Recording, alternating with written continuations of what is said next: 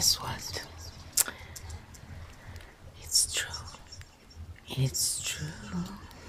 It's finally charged.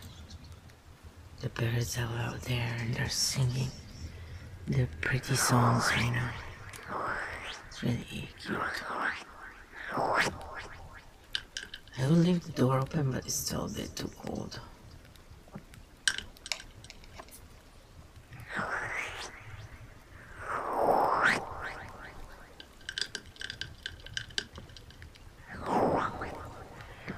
Alright, so anyway, before I fall asleep and I go into a trance because I am...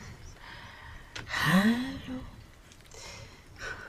The light is changing, so now the camera looks very transparent, which is kind of nice. I like it. Here, hey, let's see how this looks.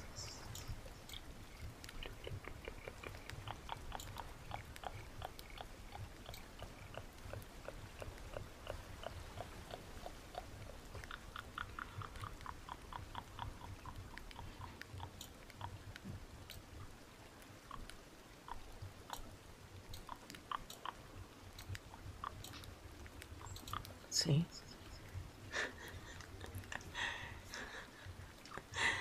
That's good enough for me, man. It looks funkier. That's good. We like funk. Funky monkey. Whoa. So we're gonna get in this thing now. Huh? Hey, just because I got out of here from the other one, you shouldn't have kicked me out from this one. It's BS. Damn it.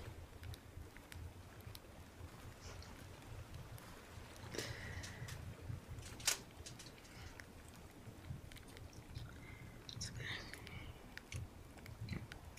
I have a gift for screwing up technology, so I have to walk myself through it when it happens.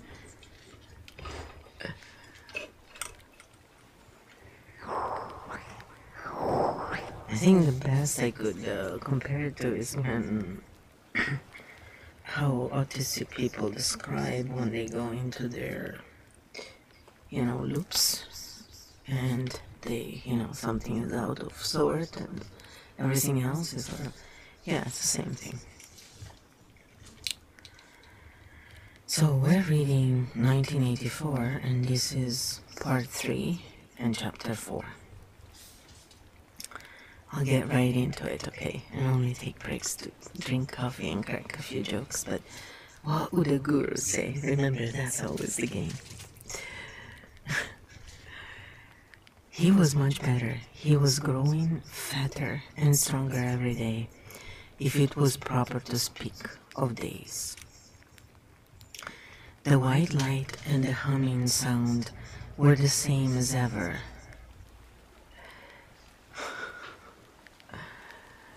Oh boy. But the cell was a little more comfortable than the others he had been in. There were a pillow and a mattress on the plank bed, and a stool to sit on. Oh wow, a stool. They had given him a bath, and they allowed him to wash himself fairly frequently in a tin basin. They even gave him warm water to wash with. They had given him new underclothes and a clean suit of overalls. They had dressed his varicose ulcer with soothing ointment. They had pulled out the remnants of his teeth and given him a new set of dentures. Weeks or months must have passed. It would have been possible now to keep count of the passage of time if he had felt any interest in doing so, since he was being fed at what appeared to be regular intervals. He judged, 3 meals in 24 hours. Sometimes he wondered dimly whether he was getting them by night or by day.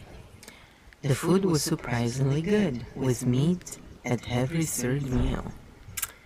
Once there was even a packet of cigarettes. I do want to remind you all that last century in French prisons they used to kill their inmates by feeding them red meat and wine. And in about a month they were gone. No, I'm giving you, it was probably shitty meat and shitty wine.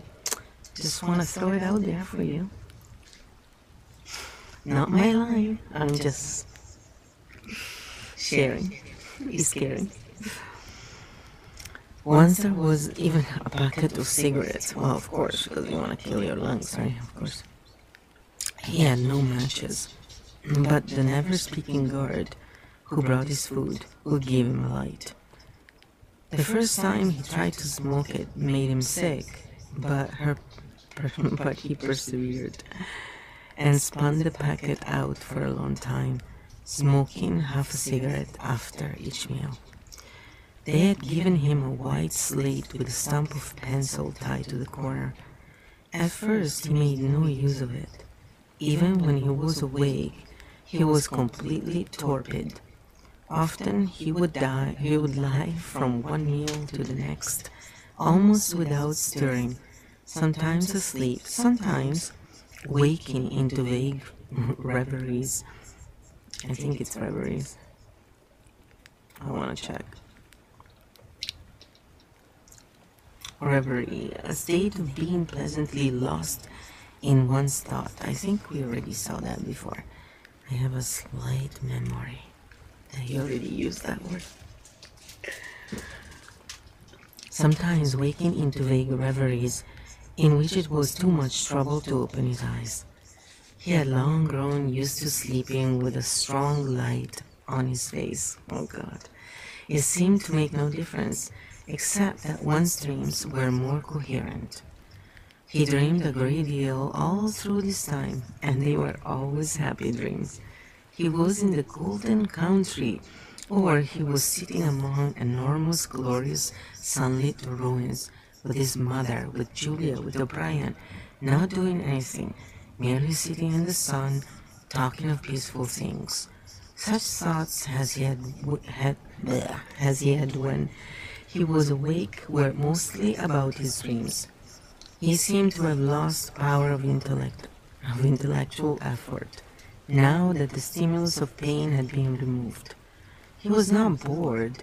He had no desire for conversation or distraction, merely to be alone, not to be beaten or questioned, to have enough to eat, and to be clean all over was completely satisfying.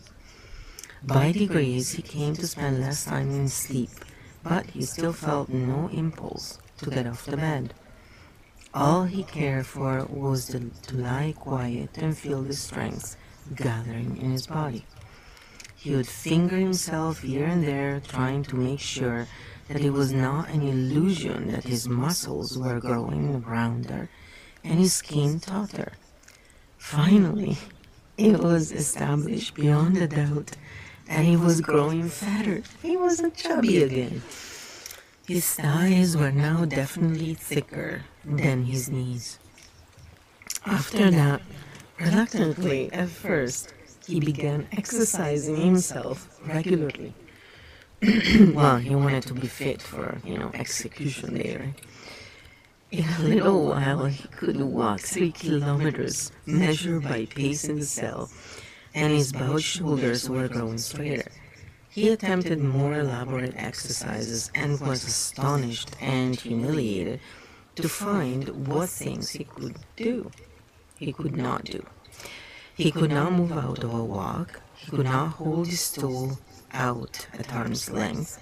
He could not stand on one leg without falling over.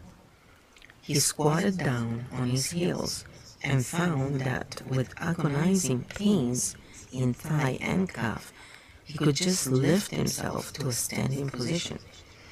He lay flat on his belly and tried to lift his weight by his hands. It was hopeless. He could not raise himself a centimeter.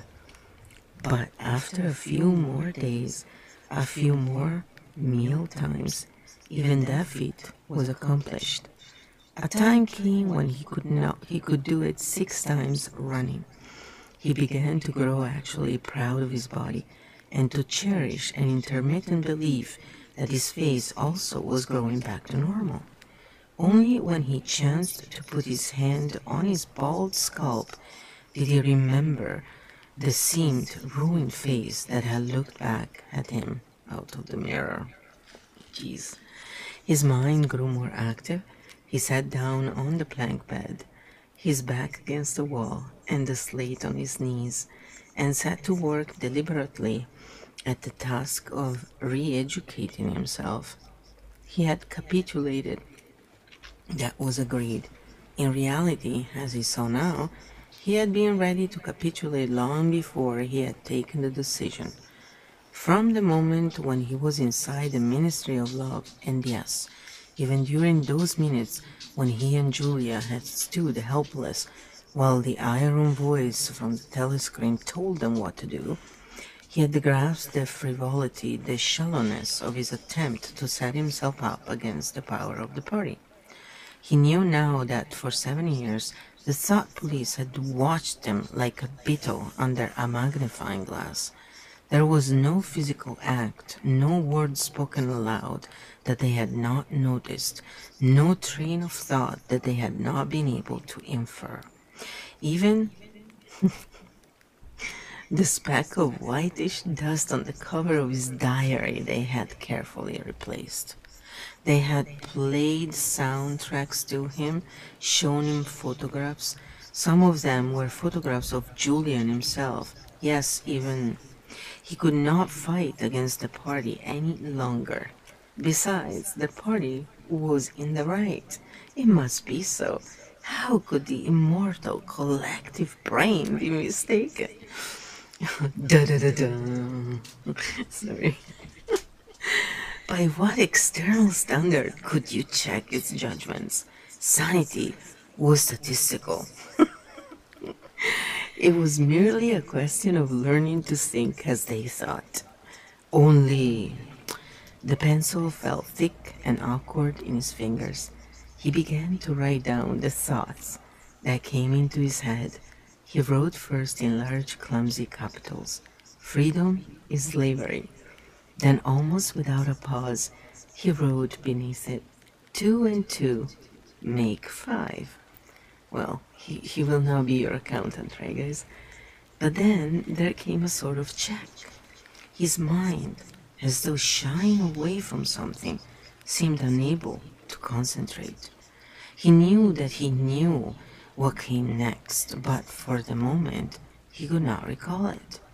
When he did recall it, it was only by consciously reasoning out what it must be.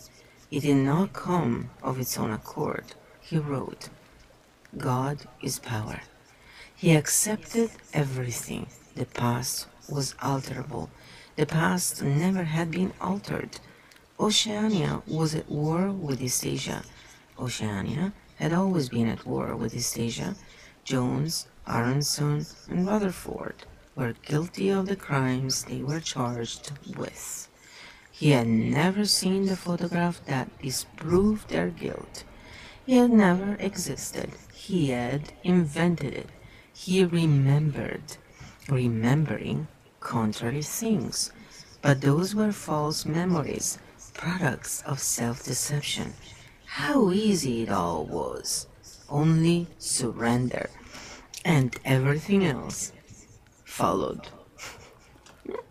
It was like swimming against a current that swept you backwards, however hard you struggled, and then suddenly deciding to turn round and go with the current instead of opposing it. Nothing had changed except your own attitude. The predestined thing happened in any case. He hardly knew why he had ever rebelled. Everything was easy except anything could be true. The so-called laws of nature were nonsense. The law of gravity was nonsense. Well, you got that one right. If I wished, O'Brien had said, I could float off this floor like a soap bubble. Winston worked it out. If he thinks he floats off the floor, and if I simultaneously think I see him do it, then the thing happens. Suddenly, like a lump of submerged wreckage breaking the surface of water, the thought burst into his mind. It doesn't really happen. We imagine it. It is hallucination. He pushed the thought under instantly. The fallacy was obvious. It presupposed that somewhere or other outside oneself there was a real world where real things happen. But how could there be such a world? What knowledge have we of anything save through our own minds? All happenings are in the mind. Whatever happens in our minds truly happens. He had no difficulty in disposing of the fallacy, and he was in no danger of succumbing to it. He realized, nevertheless, that it ought never to have occurred to him. The mind should develop a blind spot whenever a dangerous thought presented itself. The process should be automatic, instinctive. Crime stop, they called it in newspeak. He set to work to exercise himself in crime stop. Da da da da. Dun, dun, dun, dun, dun. Oh, it has to be like lower. Dun, dun, dun, dun, dun. He presented himself with propositions. The party says the earth is flat. The party says that the ice is heavier than water, and trained himself in not seeing or not understanding the arguments that contradicted them. It was not easy. He needed great powers of reasoning and improvisation. The arithmetical problems raised, for instance, by such a statement as 2 and 2 make 5, were beyond his intellectual grasp. He needed also a sort of athleticism of mind and ability at one moment to make the most delicate use of logic, and at the next to be unconscious of the crudest logical errors. Stupidity was as necessary as intelligence, and as difficult to attain. All the while, with one part of his mind, he wondered how soon they would shoot him. Everything depends on yourself, O'Brien had said, but he knew that there was no conscious act by which he could bring it nearer. It might be 10 minutes hence or 10 years. They might keep him for years in solitary confinement. They might send him to a labor camp. They might release him for a while, as they sometimes did. It was perfectly possible that before he was shot, the whole drama of his arrest and interrogation would be enacted all over again. The one certain thing was that death never came at an expected moment. The tradition, the unspoken tradition, somehow you knew it, though you never heard it said, was that they shot you from behind, always in the back of the head, without warning, as you walked down a corridor from cell to cell. One day, but one day was not the right expression, just as probably it was in the middle of the night. Once he fell into a strange, blissful reverie. Yes. He was walking down the corridor, waiting for the bullet. He knew that it was coming in another moment. Everything was settled, smoothed out, and reconciled. There were no more doubts, no more arguments, no more pain, no more fear. His body was healthy and strong. He walked easily, with a joy of movement and with a feeling of walking in sunlight. He was not any longer in the narrow white corridors of the Ministry of Love. He was in the enormous sunlit passage, a kilometer wide, down which he had seemed to walk in the delirium induced by drugs. He was in the golden country, following the foot track across the old rabbit-cropped pasture. He could feel the short, springy turf under his feet, and the gentle sunshine on his face.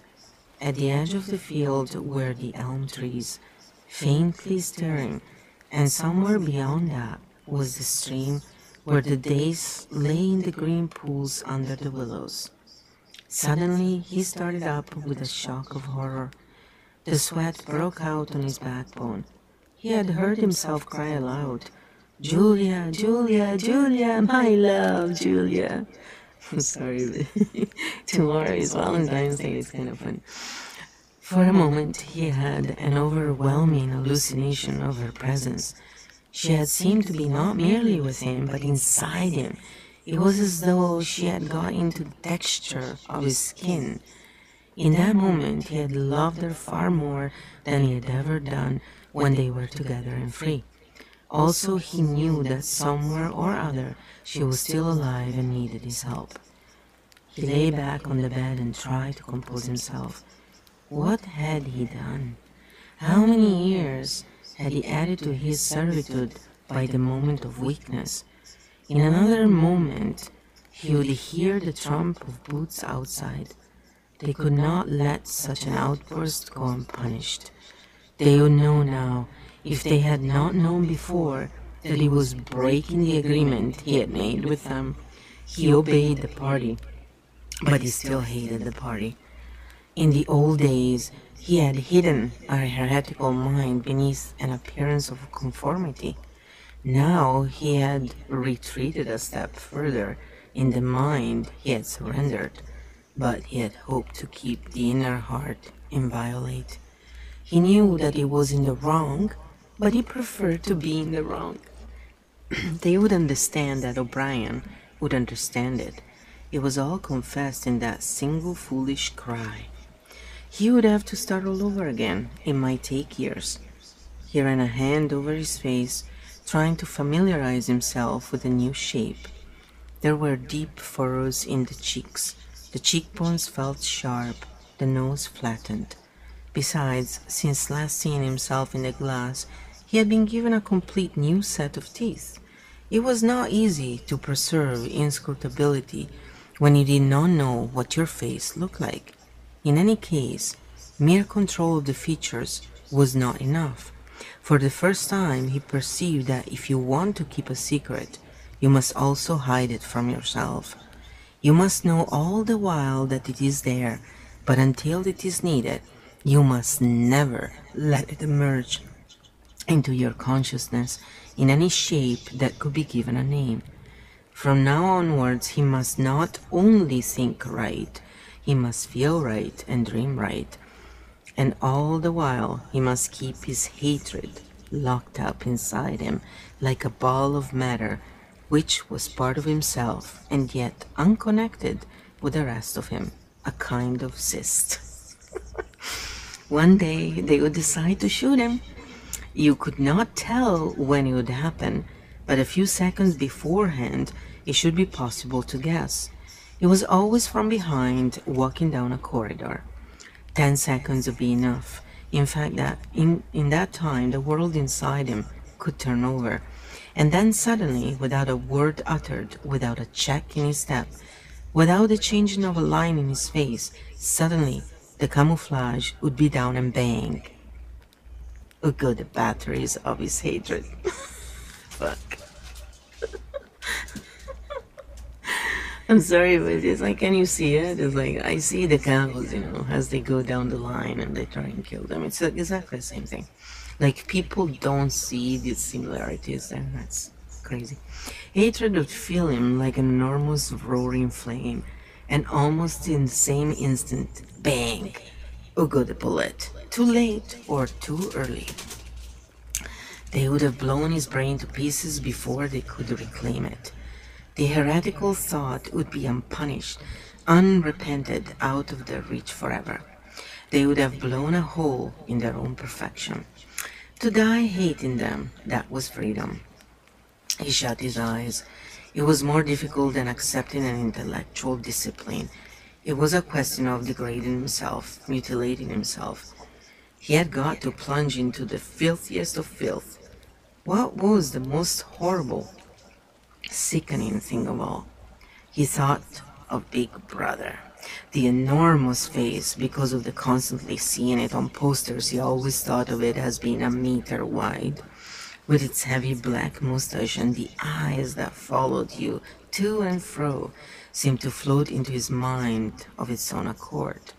What were his true feelings toward Big Brother? There was a heavy tramp of boots in the passage. The steel door swung open with a clang. O'Brien walked into the cell. Behind him were the waxen-faced officer and the black uniformed guards. "Get up," said O'Brien. "Come here." Winston stood opposite him. O'Brien took Winston's shoulders between his strong hands and looked at him closely. "You have had thoughts of deceiving me," he said. "That was stupid. Stand up straighter. Look me in the face." He paused and went on in a gentler tone. "You are improving. Intellectually, there is very little wrong with you. It is only emotionally that you have failed to make progress. Tell me, Winston, and remember, no lies. You know that I'm always able to detect a lie. Tell me, what are your true feelings toward Big Brother?" "I hate him." "You hate him? Good. Then the time has come for you to take the last step. You must love Big Brother. It is not enough to obey him. You must love him." He released Winston with a little push toward the guards. "Room 101, he said. And that's the end of it. Wow, that took only 26 minutes. Oh, that's okay. We're still gonna break it here, and then we're gonna read the rest in a different one. And just in case, the next one is super long, which is what I expect. He likes to surprise us.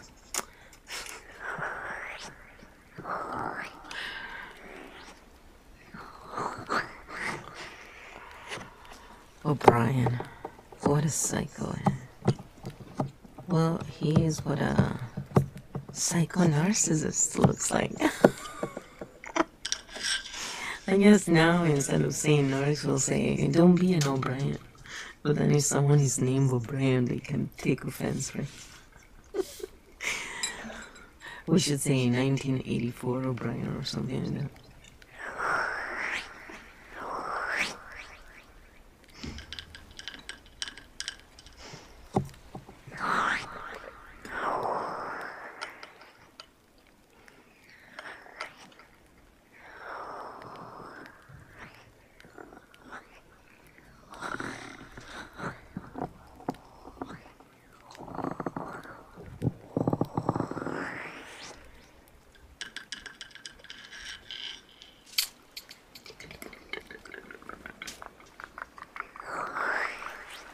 Just to make you relax a little bit before, we move on to the next one. And,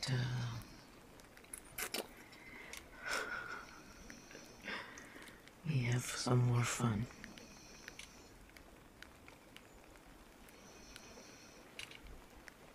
The Frou-Frou is very happy right now.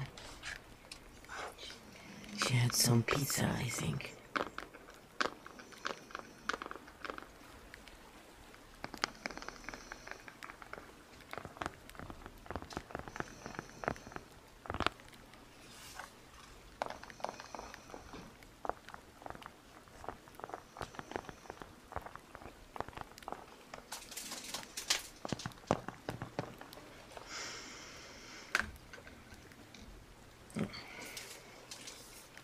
The Art of War is another book that I want to read out, and then I wanted to read Jonathan Livingston Seagull, because for people who are trying to learn to read, that could be an easy read, and it's fun, and it's not long.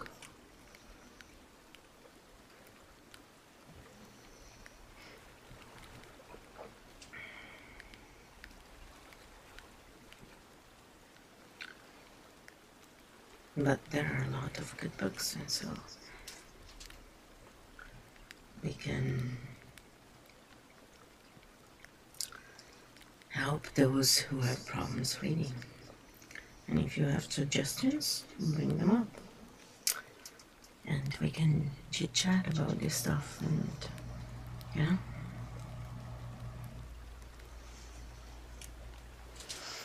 Instead of wasting time watching a lot of crap, we can focus on stuff that can entertain us, but also... See, I find it really funny how he puts in all this flat earth stuff all the time. This animal things, this, you know, and a lot of people just ignore all the things, you know, it's like they I can't say it. Compartmentalize, and they just, you know, just like my brain glitches with some words. Yeah, same thing, they have glitches and they don't see it. And it's, you know, that's partially also how mind control works, because there's something that bothers them but they don't know what, and then eventually they start thinking they are the issue when effectively there is something. So it's interesting. It's interesting for when he wrote this and when, you know, he said it to happen. Yeah, there's lots of things that, I don't know.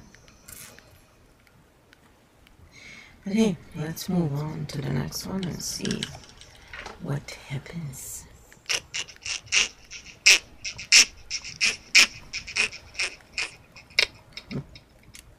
That's like a duck. I'm trying to make ducks now. That sounds like a duck at all. I have one. That was my dog's old dog. That's what he does. Like a duck. But the dogs go nuts when I play it. And after, I guess, an insane amount of years we have that thing. It's like over 10 years. Probably like 15 at least. Or more. And it's still working. It's insane. I don't know what kind of battery is in there. I'm starting to wonder. Anyway, the duck, I'll take it out one day and see if it's still working, then I can make you laugh. We'll do a duck ASMR session.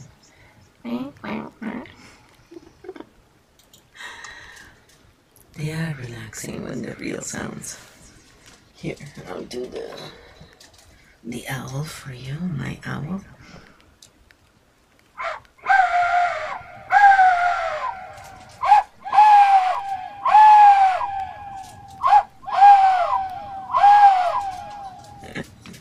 That's a little wooden owl. And I'll see you in the next one.